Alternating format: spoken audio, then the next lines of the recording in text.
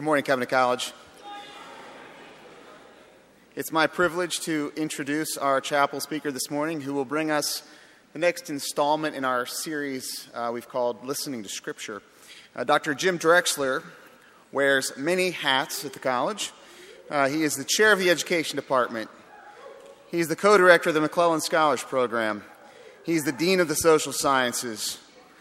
He's the dean of the Master of Education Program, and he is poised, like no one else could, to take Covenant College global with his proposal to establish a new campus in Indonesia.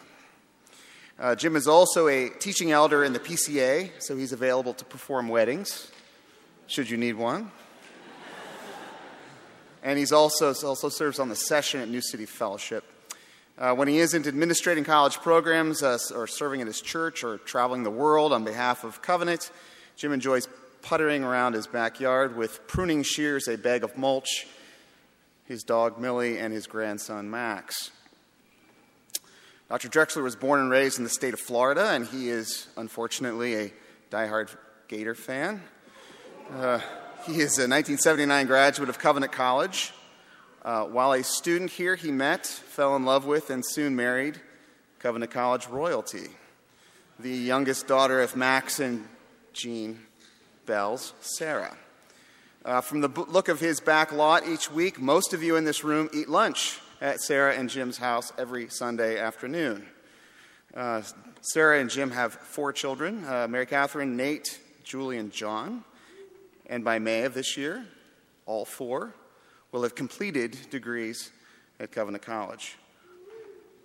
They're a wonderful family, and Covenant is deeply blessed to have them. Please join me in welcoming my friend, my colleague, and my next-door neighbor, Jim Drexler.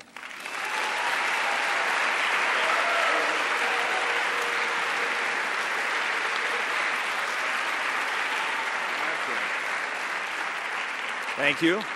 I'm going to move this forward because it feels like I'm way back. Okay, there. That's better. All right. Good morning. Thanks for coming to chapel. It's a privilege for me to be able to speak this morning. I recently read the following words in a new book by Professor Jamie Smith. The book is entitled Imagining the Kingdom, and here is what he wrote. Our hearts traffic in stories. We are storytellers and story listeners. We are narrative animals whose very orientation to the world is fundamentally shaped by stories.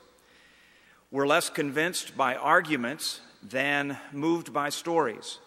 Our being in the world is more aesthetic than deductive, better captured by narrative than analysis.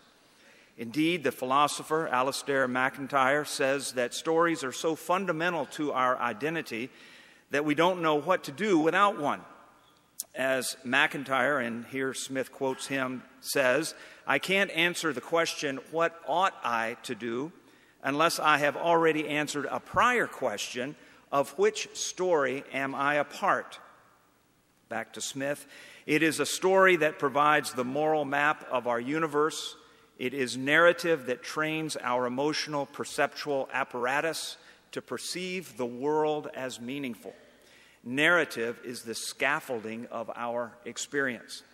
Now, I'm not a philosopher, and some of you philosophy majors and theology majors and English majors might want to argue with Dr. Smith about that, but I really liked that quote. I like that notion that our lives are captured, our attention and our passion are captured by the stories that we hear. And so as I thought about chapel this morning, I decided to recount a few stories from Scripture, which may be familiar to you, but stories that I think are really cool and have been very meaningful to me. The first one is found in 2 Kings chapter 6, and it occurs during the time of Elisha. Elisha is one of those interesting characters in the Old Testament narrative. We first meet him while he is plowing a field, and the prophet Elijah comes to him and calls him to be his replacement. Elisha, you may know, responds to that call by slaughtering the oxen with which he is plowing and burning the equipment to cook the meat for a feast. I guess Elisha was not one to look back once a decision was made. Later, once Elijah is taken up to heaven, Elisha busies himself with a number of interesting and really practical kinds of miracles. These are all in 2 Kings chapter 1 through 5. Elisha purifies some bad water. He calls bears out of the woods to bring judgment on a group of young men. He provides extra oil for a needy widow. He raises another boy from the dead. He made a bad pot of stew safe to eat. He cured the commander Naaman from leprosy and then brought leprosy as a judgment from God onto another man. And then he made a borrowed axe head that had flown off the axe handle into the water float so that it could be reclaimed. By the way, it's noteworthy that when he had his encounter with the commander Naaman, he was a general, a military leader of the country of Syria, that this encounter happened not with a Jewish man, but with a non-Jewish man. And so we have God's prophet interacting with and delivering a Gentile, which is sort of a foreshadowing of what is going to come in the New Testament. Well, that's a little bit about Elisha, but I particularly am drawn to the story that's in chapter 6. And we find that Elisha has also been involved in what we might call, in our contemporary language, some black ops for the king of Israel. Apparently, this was a period of time when Syria and Israel were at war, and every time the king of Syria made plans to attack Israel, God revealed those plans to the prophet Elisha, who then went in and told King Jehoram. Obviously, the king of Syria didn't like that because he was losing every encounter. In fact, verse 12 tells us that one of the king of Syria's men came to him and said, Elisha, the prophet who is in Israel, tells the king of Israel the words that you speak even in your bedroom. It's pretty effective intelligence work. But it makes the king of Assyria angry, and he makes plans then to go and capture Elisha. During the night, the Syrian troops come down to a city called Dothan. That's not in Alabama, but it's in the Middle East. And Dothan apparently was in a low area of Israel, surrounded by hills on every side. And the Syrian army encamped all around Dothan with the plan the next morning to capture Elisha. His servant gets out before he does, and he walks out and looks all around.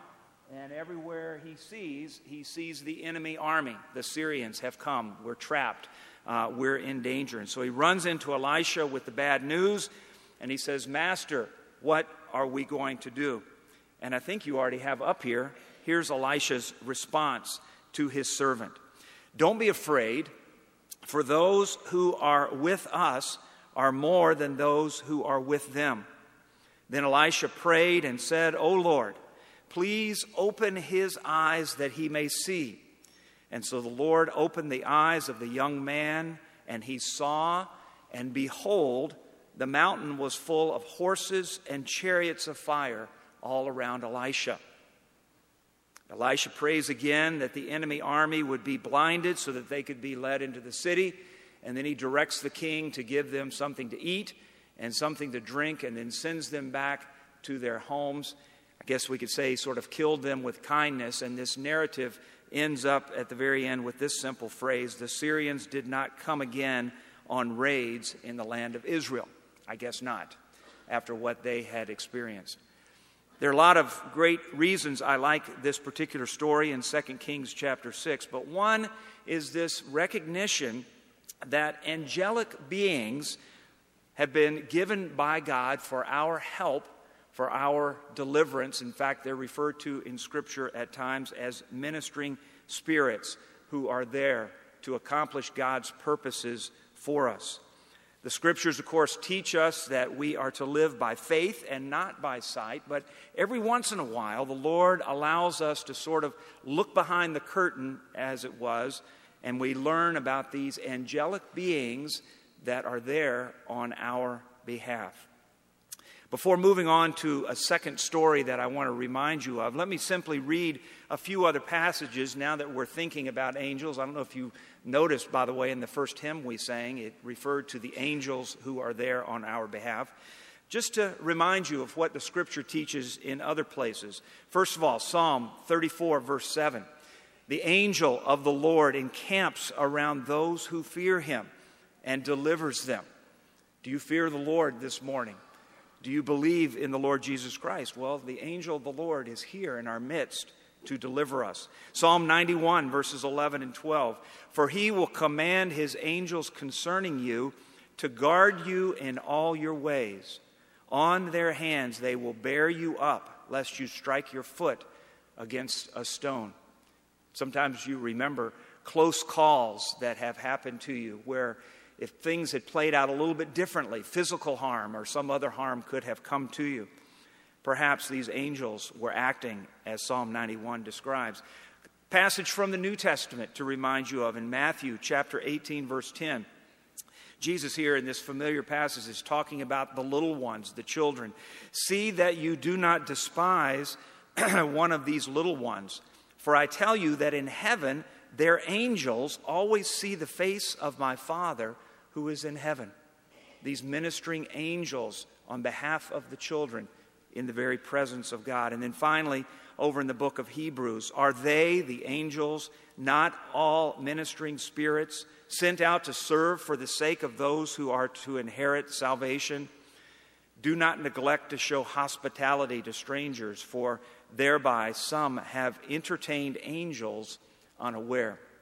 Well, I suppose we could have a whole series of chapel talks on angels, and we don't have time to go into this, but just simply to heighten our awareness. We tend to live our lives and go day by day with what's right in front of us, not thinking much at all about the spiritual realities that are all around us. The Scripture makes it clear that God has sent those angels on our behalf to accomplish His will, to deliver us and to minister to us. Well, the second story I want to remind you of is over in the New Testament, Mark chapter 4 and 5, when Jesus delivers that crazed, demon-possessed man in the area called the Decapolis. I won't take time to read the whole passage. If you want to jot it down, it begins in chapter 4, verse 35, and continues on into chapter 5 and verse 20. But here's the picture. Earlier in chapter 4, Jesus has been busy telling stories. We call them parables, but stories that describe various aspects of the kingdom of God. In fact, in chapter 4 of Mark, in verse 34, we read these words: Jesus did not speak to them without a parable. He didn't communicate with people without telling a story, but privately, it says, to his own disciples, he explained everything to them. Well, after this period of storytelling, we read that Jesus and his disciples went to the other side, which is kind of an ominous phrase that Mark uses there because it meant they were crossing the Sea of Galilee. Going to the other side, to the Jewish mind of that day, would really probably raise the blood pressure for at least three reasons. First of all, the narrative tells us that they traveled at night. And in case you haven't realized it before, at night it is dark, and therefore it can be a scary place. Secondly, the sea is often referred to as a dangerous place. In fact, it's mentioned in Scripture as an abyss, or a place that you go down into, a place of danger. And third, they're going to the other side, which meant they were leaving the place familiar to those Jewish followers of Jesus, and going over to the area of the Decapolis, the predominantly Gentile area of pagan cities that most Jews would regard as an evil place. So you got dark, you got dangerous, you've got the devil. What could be worse? Well, what could be worse is that as they set out in their boats to cross that Sea of Galilee at night, a fierce storm blew up. A storm that in the Greek indicates a whirlwind, a tempest, maybe what we would think of as perhaps a tornado or a hurricane. The storm was so bad, in fact, water began filling into the boats, and the boats were about to sink. So a bad situation was made even worse, and the disciples rush in to wake up Jesus, who's been teaching, who's been telling stories all day, and is resting in the stern of the ship. And here's what happened. Mark chapter 4, verses 38 and following. And they woke him and said to him, "Teacher, do you not care that we are perishing? I wonder how many times we accuse Jesus in that way of forgetting about our circumstances. And he awoke and rebuked the wind and said to the sea, "Peace, be still." And the wind ceased, and there was a great calm. He said to them, "Why are you so afraid? Have you still no faith?" And they were filled with great fear and said to one another, "Who then is this that even the wind and the sea obey him?" Two different kinds of fear in these verses. First of all, the disciples had a genuine fear. In other words, they were afraid, they were scared, they were frightened, they were intimidated by a storm blowing up in the middle of the night. But then that fearfulness is replaced by another kind of fear, which we would refer to as awe, as reverence, as respect, as worship. Who is this that can say to the wind, "Stop blowing," and it does? But there's more to this narrative. There's more to this story. Because when we get to the other side, after the dark and the danger and the devil, they run into evil itself in the person of this demon-possessed man. You know the story well and his circumstances, but think for a minute about the awful condition of this man. He was possessed by so many demons that they called themselves a legion, which was a large group, thousands of Roman soldiers. People had tried to help him. They had tried to calm him. They had tried to chain him in the past, which no doubt had added to his humiliation and loss of self-esteem. We're told in the narrative that he was cut, that he was bruised, that he was injured from the chains and the rocks. He lived by himself. I think that's something we often forget about. He was totally isolated. He lived by himself because no one else would live with him. They were fearful of him. And notice where he lived, in a graveyard. He lived among the tombs up in the caves, and the passage tells us that he cried out in anguish every day. So from a human perspective, here was someone who was utterly hopeless, utterly desperate, utterly pathetic, with no hope at all. Things are so bad for this man, you know in the story that Jesus actually talks to the demons first before he talks to this man. And again, a significant thing here is that when Jesus appears in the other side, who's the first to recognize that Jesus, the Son of God, is there? It's the demons. They clearly understand and know who Jesus is. And they plead with Jesus that he would not destroy them, clearly indicating that they too are under the submission, under the authority of God. The story goes on, verses 11 through 13. Now a great herd of pigs was feeding on the hillside, and they, the demons within this man, begged him, saying, "Send us to the pigs, let us enter them." So he gave them permission, and the unclean spirits came out and entered the pigs, and the herd, numbering about 2,000, rushed down the steep bank into the sea and were drowned in the sea. Pretty dramatic moment there. The special effects, by the way, in that passage are really quite fascinating. Most of the verbs that are used in those sentences are in the aorist tense. So it's sort of like a snapshot, a moment in time. It's like this. Jesus gave permission. The demons came out of the man.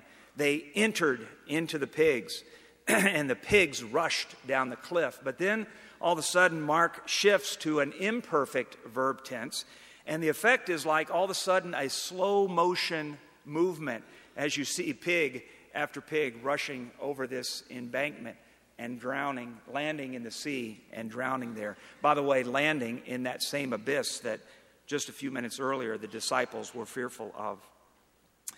You'd think at this point that the people who witnessed this would be overjoyed. I mean, they've spent however much time trying to help this man and help him overcome his problems. He's now been delivered from these demons, but Mark tells us in verses 15 and 16 that when they see the crazy man dressed and in his right mind, now those people in the Decapolis are afraid. There's a lot of fear going on in Mark chapter 4 and 5. This crazy man is now dressed and in his right mind, and that scares them. They didn't know what to think. And when they had learned about the pigs, we read in verse 16 that Jesus actually was asked to leave their area. Amazing.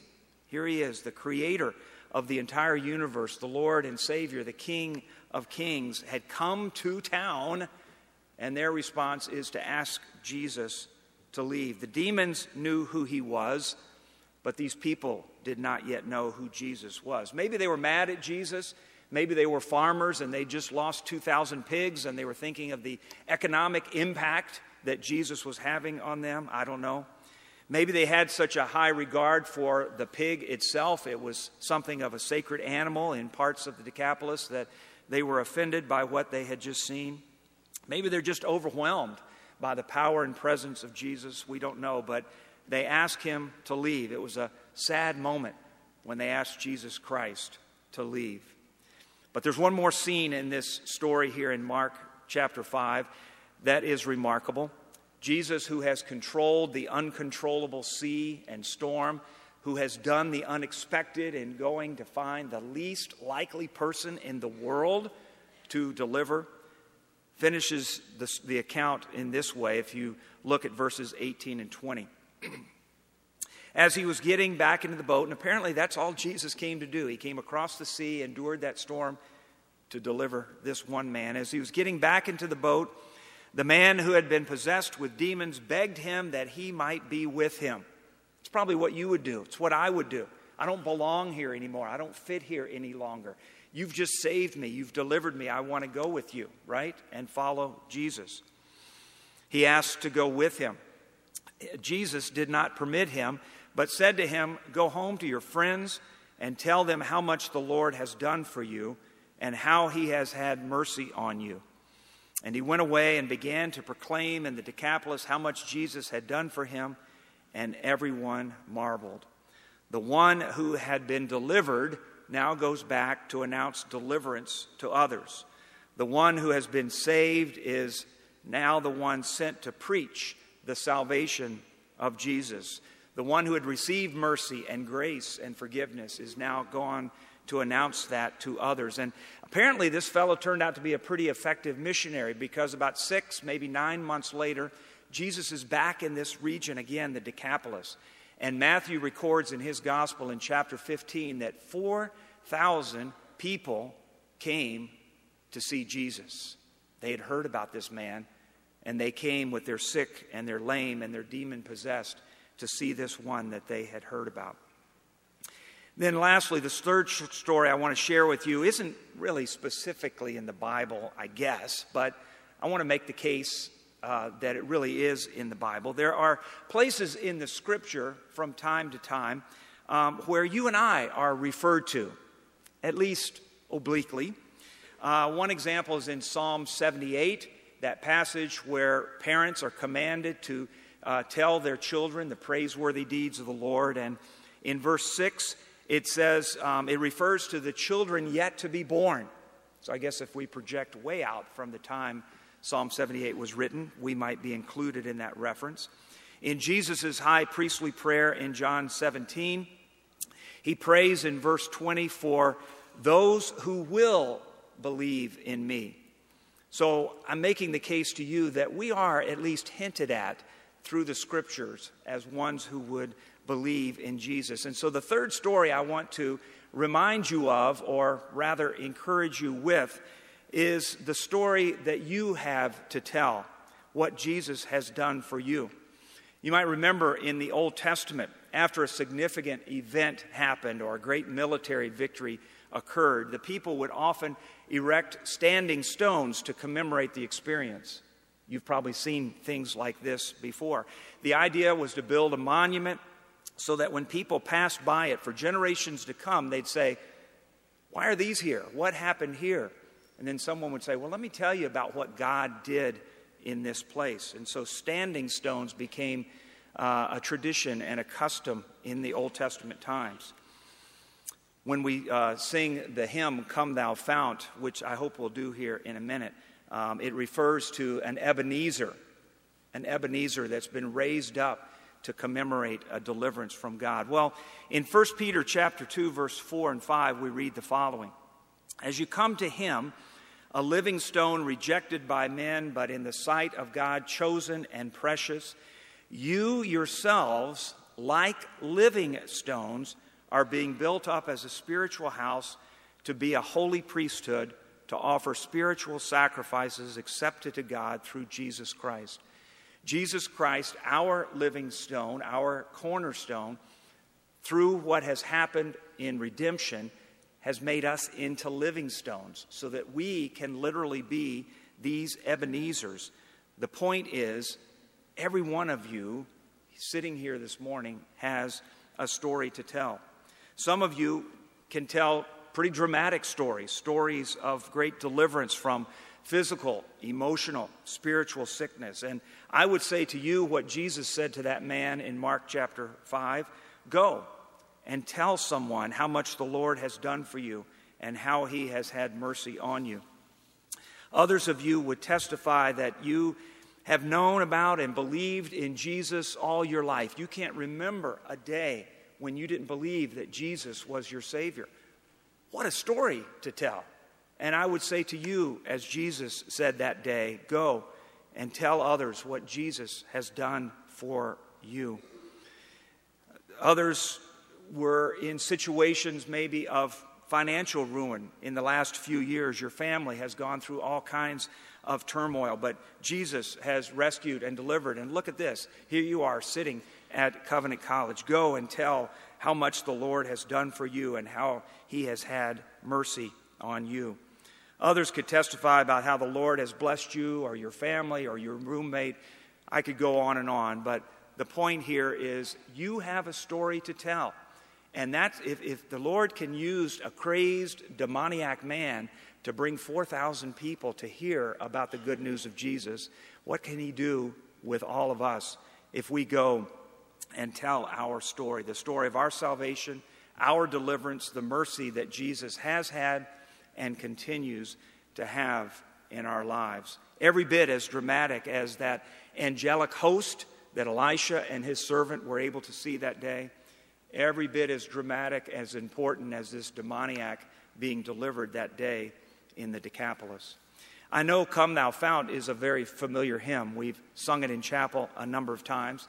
It's really talking about praising God. It talks about a melodious sonnet, but I'm going to interpret that in the broadest sense of the words to say that it's talking about the story that we need to be not only singing in praise to God, but need to be telling others about the good news of Jesus Christ. So, hymn number 457 in your red hymnal is how we're going to close chapel today. And think of these words as you sing them, thinking of the story and the narrative that God has given us through Jesus Christ, and of the story and narrative that he wants you to tell a world that desperately needs to hear it. When we're finished singing this, we will use this as our closing prayer, and then you'll be dismissed. So please stand and sing hymn number 457.